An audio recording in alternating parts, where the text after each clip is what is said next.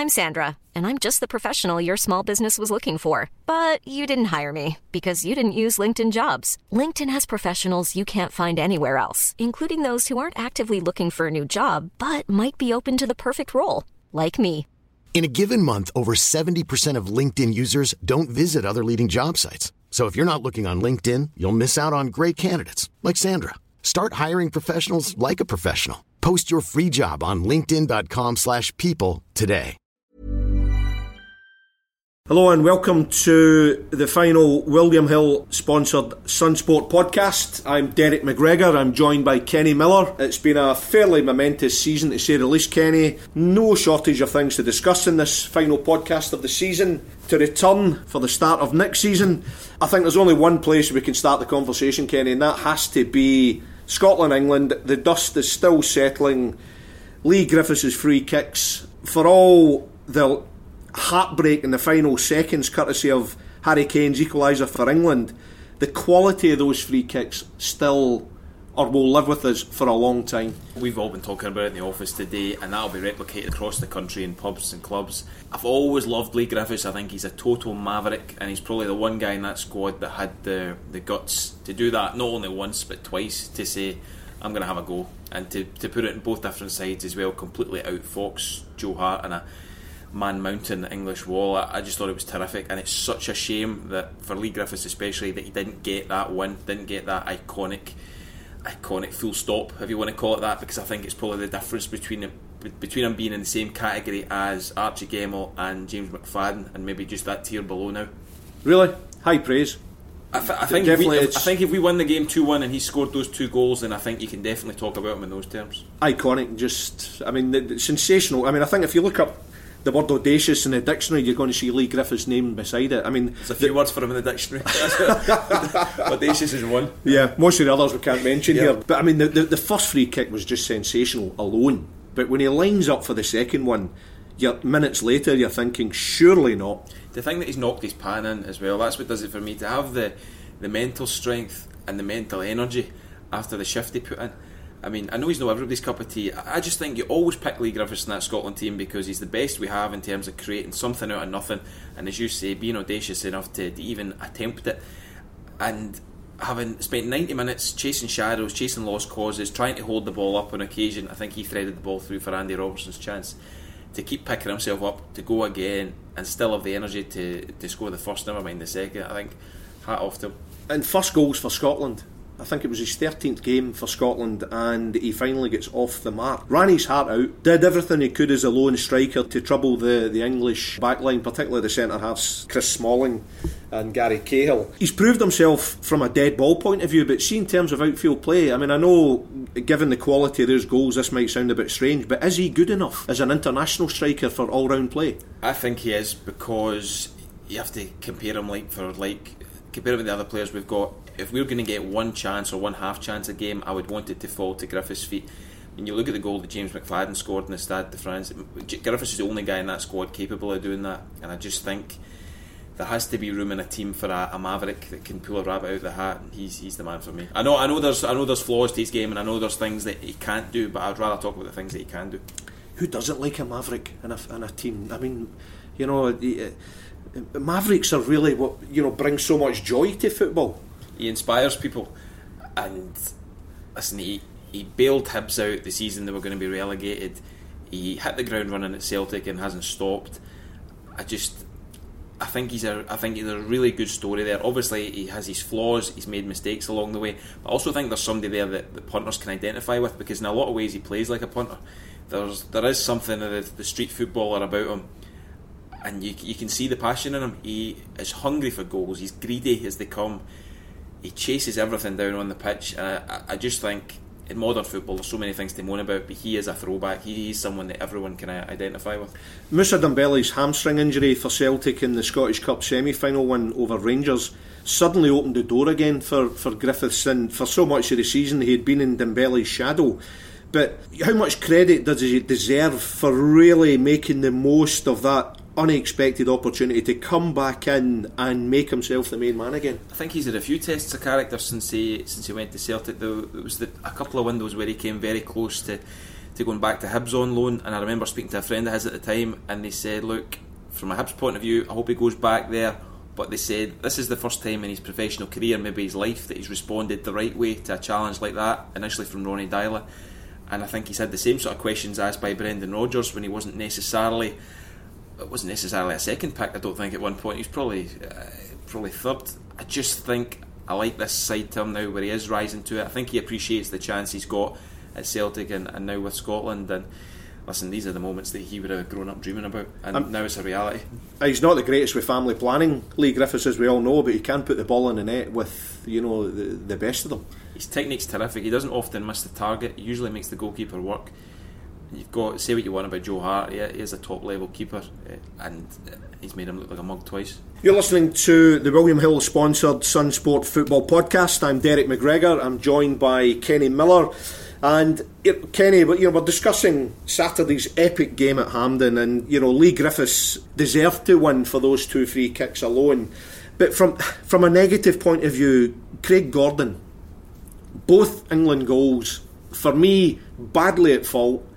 Quality keeper, he's had a great season, but he is not immune from criticism. The first one goes straight through him, Alex Oxlade-Chamberlain. The second one, surely he's got to come from he's got to come for the cross from Sterling. I think you're right to say he's had a great season. He's one of my all-time favourite Scotland players. I just thought on the back of the campaign he's had, I was so confident going into that game with him. I thought he'll be confident at the back with the ball at his feet. Distribution will be spot on. He'll come and claim crosses.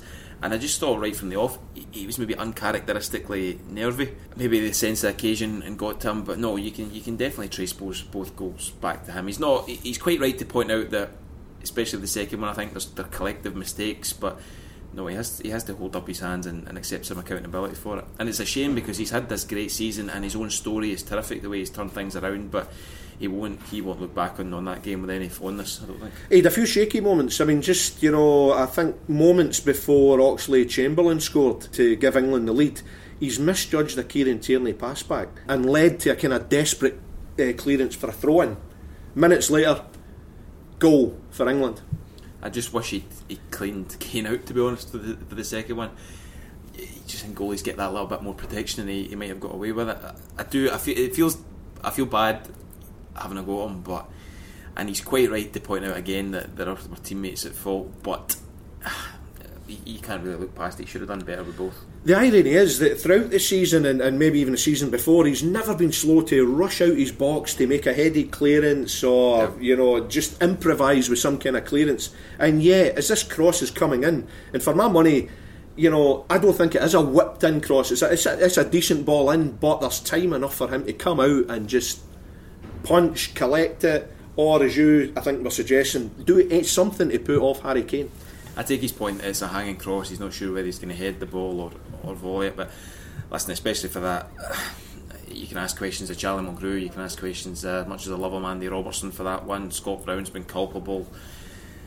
Listen, it's collective. It's just such a frustration because a win would have been massive. A win's a game changer. I just don't think it points enough. Stuart Armstrong, great season for Celtic, but the moment where he's breaking out the box, it looks as if he's got Griffiths on the right. I think there was Chris Martin wide left. He's gone to find Griffiths, lost the ball to Bertrand, who's given it to Sterling. The rest, unfortunately, is history. In a weird way, he's done the right thing, because the worst thing you can probably do is just punt the ball away for it to come right back at you. So he suffered from trying to play football and trying to retain possession, and he's one of the guys in the team you would be comfortable with getting the ball to feet, because you think he plays with his head up, he's going to pick the right pass, the right way to pass. And it's particularly cruel because I thought he had another decent game, if not as influential as we maybe sometimes seen him this season. I thought he had another solid game. I mean, brilliant season. For me, he was my choice for Player of the Year, and yet he's going to go into his summer holidays with this particular moment tormenting him, as he admits in Sunsport today. I hope he can shake it off, because personally it'll be difficult for him, but what an opportunity those guys had, really, to be, maybe legends is overstating it, but certainly instant heroes. I think we're all a bit tired of the hard luck story again. I take on board with your own thoughts on Armstrong's performance on Saturday. I thought he was average. I felt sorry for him because he was played in a kind of wide left kind of role that Ronnie Dyla played him in at Celtic, and it was a role that was affecting his confidence until Brendan Rodgers put him centre. But nevertheless, good player for Scotland, and definitely one you would see as a mainstay. Absolutely. I thought he should have been in earlier than he was. I loved the through ball against Slovenia because he looked physically shattered that night, still had the stamina and the intelligence to pick that run out. I think Kieran Tierney's worth a mention again, playing out of position. For all the talk of Marcus Rashford before the game, I don't think he got a kick. So I thought there were success stories in amongst it. I have to confess, Kenny, for once in a press box, the professionalism went out the window for both Griffiths' goals. I was going as mental as any Scotland supporter. Now, understand, your choice of location for this game, to watch the game was the obvious one. Of course, an Irish bar in Bucharest, Kenny. Can you give us a flavour of the atmosphere in this Irish bar? I'd love to have... in Romania's capital? I'd love to have been at Hampden. It was bad planning on the part of my friend Alan, who's getting married. But we were in an Irish bar in Bucharest, surrounded by English supporters. It's fair to say everybody lost their head. I don't remember ever celebrating a goal like that. And for about a minute we lived the dream. We were less than... Well, we weren't great victors, put it that way, surrounded by all these English people. We weren't really shy about rubbing it in. And then they sent us homeward to think again about a minute later. And how were the Bucharest locals, the neutrals, who were they rooting for? Well, they were rooting for Scotland 100%. They really bought into the underdog story.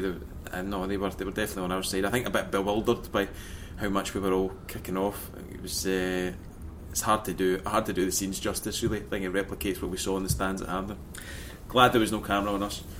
Hello, you're listening to the William Hill sponsored Sun Sport Football Podcast, the final one of a momentous season. I'm Derek McGregor. I'm joined by Kenny Miller. And Kenny, Gordon Strachan has insisted we can still qualify from Group F for Russia 2018 World Cup finals. Really? Well, we can, but we won't. I think we have to win every game. And on paper it looks doable, but there's no real precedent for us doing that or sticking that kind of run together.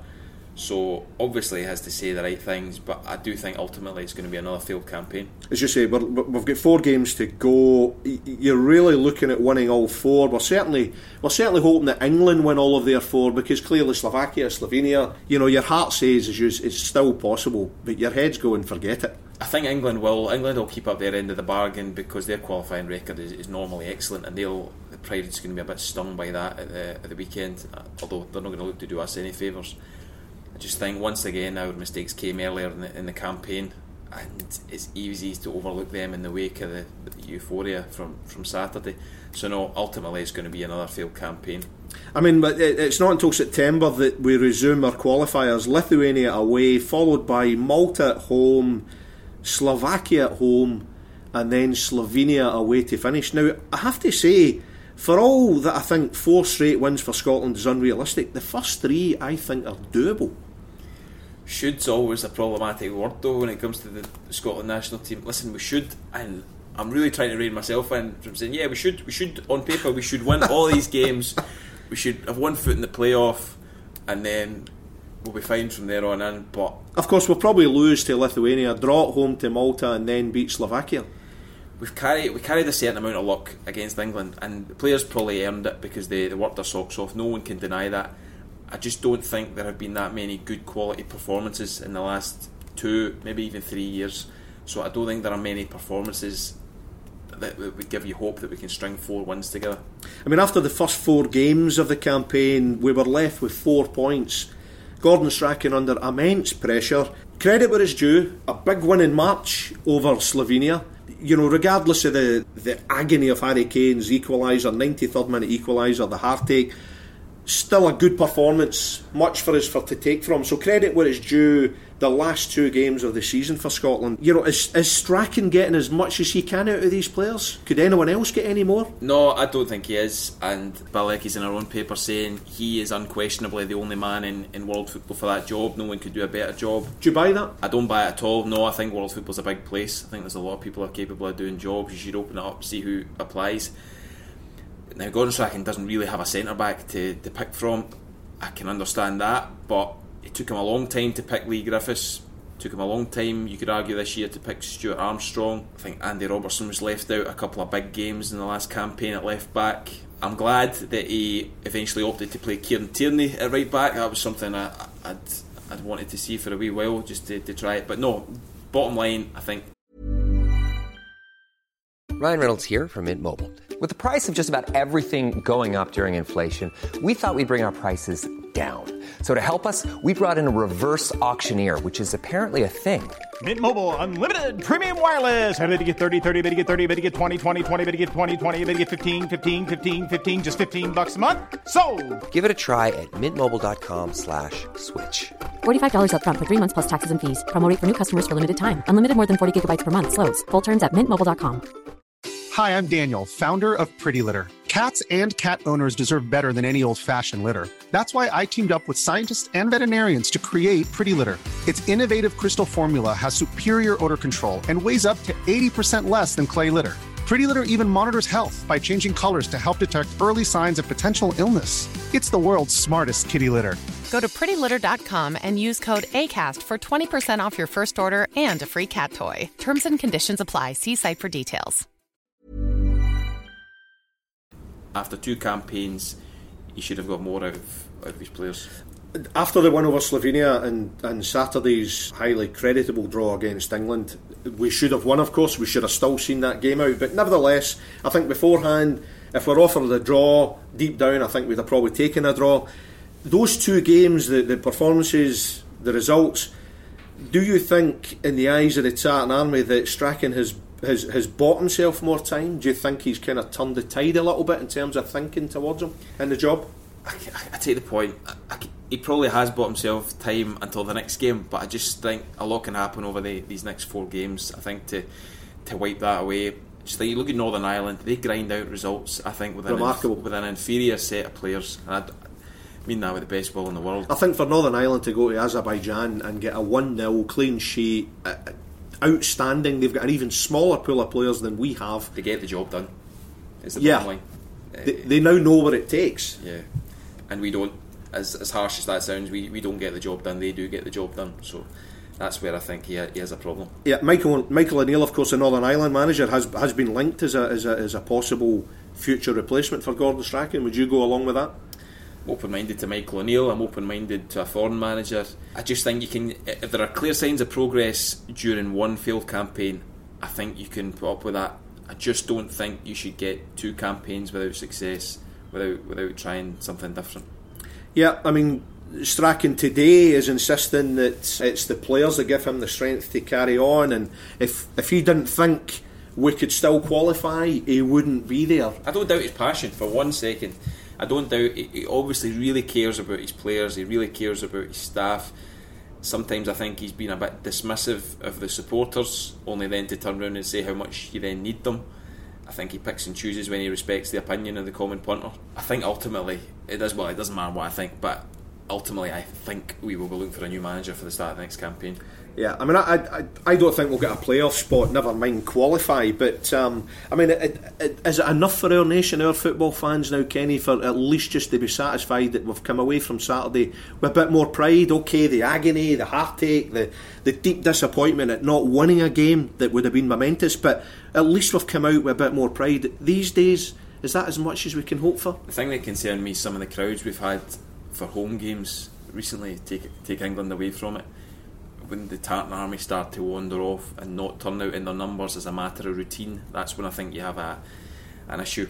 But listen, at least on Saturday for a minute, for 2 brief moments, we lived the dream. Hello, you're listening to the William Hill sponsored Sun Sport Football Podcast. I'm Derek McGregor, football editor, and I'm joined by Kenny Miller. And Kenny, we've just discussed Scotland's final game of the season. If we look at the domestic scene, you've broke the story in Sunsport today of Hibernian striker Jason Cummings likely now to be going to Nottingham Forest, English Sky Bet Championship, and as you've written today, Hibs have accepted a 7-figure plus offer for Cummings. Was it inevitable he was going to be going this summer? I didn't think it was inevitable he was going to go, because to Jason Cummings' credit, he hasn't rocked the boat on this one. I think he was given a verbal assurance when he signed his new deal that Hibs wouldn't stand in his way if there was a decent offer, and in return he hasn't thrown the toys out of the pram when there's been interest in the way that some players have before. So I actually think on all sides, and it's not often you can say this, that it's been handled pretty well. I think he leaves a big void.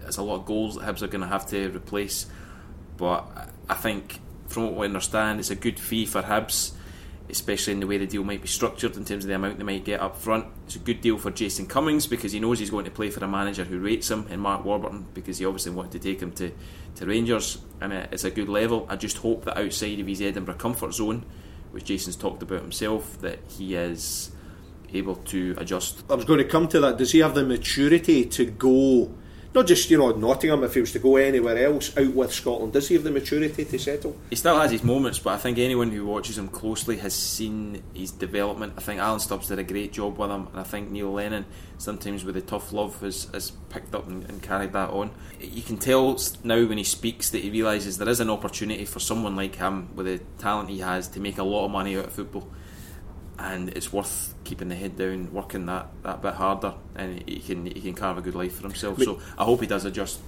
Nottingham Forest is a big club with a fantastic history. Brian Clough, 2 times European Cup winners. Championships, as we know, is a good level. It's one of the toughest leagues in Europe, if not the toughest, because of the amount of games. If and when he completes the move to Nottingham Forest, and you would think the chances are that is going to happen now. If he was to hit the ground running next season, does he force his way into Gordon Strachan's thinking? I think he's got a bit to go. I do think physically he'll have a lot of work to do down there. He will really have to throw himself into the gym and basically just stay in there 5 days a week without leaving, because it's maybe not an area where he has been, can we say, totally dedicated previously. But there's no doubt, I think he's got that game intelligence where he finds a half yard of space, he can finish. I think his biggest strength's also his biggest weakness, in that he can brush stuff off. That stupid, for want of a better word, stupid dinked penalty against Dundee United in the Scottish Cup semi-final was something that Alan Stubbs wanted to pin him up against the wall at half time for, but he was able just to brush that off and score the winning penalty that day, and that composure in certain aspects, that'll serve him well. Rangers meanwhile are continuing to it feels like they're bringing a player in every other day. Certainly fair play to Pedro Caixinha. He's not messing about in the transfer market. He wants the players in quickly. Rangers have been back training, of course, for the last week. The HJK Helsinki striker Alfredo Morelos flew into Edinburgh this morning. As things stand, he would be the 6th confirmed signing at Ibrox. What's your thinking on how Caixinha's going about his business at the moment? I think what you have to say is that he's obviously been backed. A few people were raising question marks about Caixinha towards the end of the season, but I don't think Rangers would have allowed him to bring in the number of players they have if they didn't think, well, this is the man for us. Personally, I think it'll be interesting to see how he integrates all these people into the dressing room, so that it doesn't become a them and us environment for the ones that were there before. There's Mexicans, there's Portuguese, as I say, Morelos is Colombian, he's even signed a Scot and Ryan Jack. You've got Carlos Pena, Eduardo Herrera, subject to work permits, and then there's the possibility of Graham Dorrans. So there's some mix of nationalities coming in. But then the one thing you would say for Caixinha, whatever anyone says about him tactically, he does seem very personable. He does seem to have an ability to get people on side. So maybe forging that tight-knit squad will be something that he's good at. Certainly a few of them arrive with interesting pedigrees.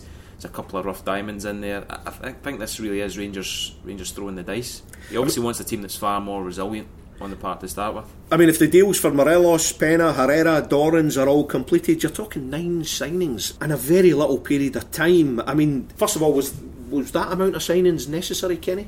I think so. Even just from a supporter's point of view, I think they had to see change on the pitch. I think Alves is a great bit of business. I know people can justifiably raise Joey Barton's arrival or Philip Senderov's arrival, but this is a guy who's still in the Portuguese squad, played at the weekend. He's unlikely to be fazed by anything he comes across in Glasgow, and I think that's a good starting point. Cardozo, who'll partner him at centre back, speaking to Ryan Gauld, who played alongside him, he rates him highly. So if he can get the spine of that team right and maybe shift out a few passengers, then I can see Rangers being vastly improved. I still think they'll be well off Celtic, but I think they'll be a clear second next year. I must admit, I'm fascinated by the potential of this new centre-half partnership. The Portuguese, you've got the hugely experienced Alves, and you've got the Fabio Cardoso, who by all accounts has got good potential. It seems to be a nice blend. You've got the wingers, Daniel Candeas, both coming from Benfica. Carlos Pena, midfielder. Herrera, striker. Dorrans, who could play probably as a number 10. So it's a fascinating mix of players he's bringing in here. Yeah, and maybe the most unfashionable one in the whole list is Ryan Jack. But Caixinha seems genuinely excited about the sort of attributes he'll bring in the middle. Just a cool head, somebody that can keep the ball ticking over. And he's talked about his leadership qualities as well. So it's heartening that he's not just looking overseas for these new players. Is it important that there is still a Scottish or British element within these signings? I think 100%. I mean, Caixinha's spoken about having to sign the right type of person as much as anything else. But no, you do need to keep a local identity, and I'm sure people like Kenny Miller will be important in that regard. In terms of Celtic, Kenny, I mean, no business done yet. Certainly no shortage of names getting linked with him. Are you surprised that Brendan Rodgers has not already acted in terms of strengthening? Or really, is there any rush for Celtic, given the season, the invincible season they've just had? I suppose that's the great position Celtic find themselves in, and you know the kind of meticulous preparation that Brendan Rodgers puts in. So I don't think any of us are in any doubt that he has A, B and C lists for targets, or that he would react quickly if, say, a Dembele was to go. So he's in the fortunate position. He can over-scout players. He can take as long as he wants, really, to make up his mind on key personnel, because you would have to think with the squad he's got, maybe minus Patrick Roberts now, that they would hopefully have enough to get through those Champions League qualifiers, and now it's just about adding quality over quantity. Of course, looking at the champions, if there is one deal that's going to possibly be done over the next week or so, it's Johnny Hayes from Aberdeen. I mean, you look at the Dons, and given the players have already lost, and Taylor and McGinn in particular, Jack of course their captain, I mean, Hayes to go also would be a savage blow, surely. Yeah, maybe Caixinha wasn't too far off the mark. He was slaughtered for saying it, that Aberdeen may be coming to the end of a cycle, but 4 or 5 big players is a lot for Aberdeen to replace. I mean, they've got a good budget in Scottish terms, but for any team to replace the guts of a side in one transfer window is going to take some doing. He's a very, very good player for Aberdeen. I'm still surprised that Celtic are spending to get him, given his hamstring injuries and his age and the progress of Mikey Johnson at Celtic recently. But Brendan Rodgers obviously worked with him before and knows what he's getting. Never mind signings at Pittodrie, Kenny. Is just keeping Derek McInnes as manager, is that the biggest thing for Aberdeen this summer? Well, he's in a fortunate position with the Aberdeen board, because clearly he's a man in demand, and he can use that to his advantage, I would think, in terms of negotiating a player budget. So he's in a good position. But no, it's key for Aberdeen to keep him. Kenny, thank you very much. The Sun Sport Football Podcast will be back for the start of... Hi, I'm Daniel, founder of Pretty Litter. Cats and cat owners deserve better than any old-fashioned litter. That's why I teamed up with scientists and veterinarians to create Pretty Litter. Its innovative crystal formula has superior odor control and weighs up to 80% less than clay litter. Pretty Litter even monitors health by changing colors to help detect early signs of potential illness. It's the world's smartest kitty litter. Go to prettylitter.com and use code ACAST for 20% off your first order and a free cat toy. Terms and conditions apply. See site for details. Of the new season, but thank you very much indeed for listening. Bye now. Bye bye.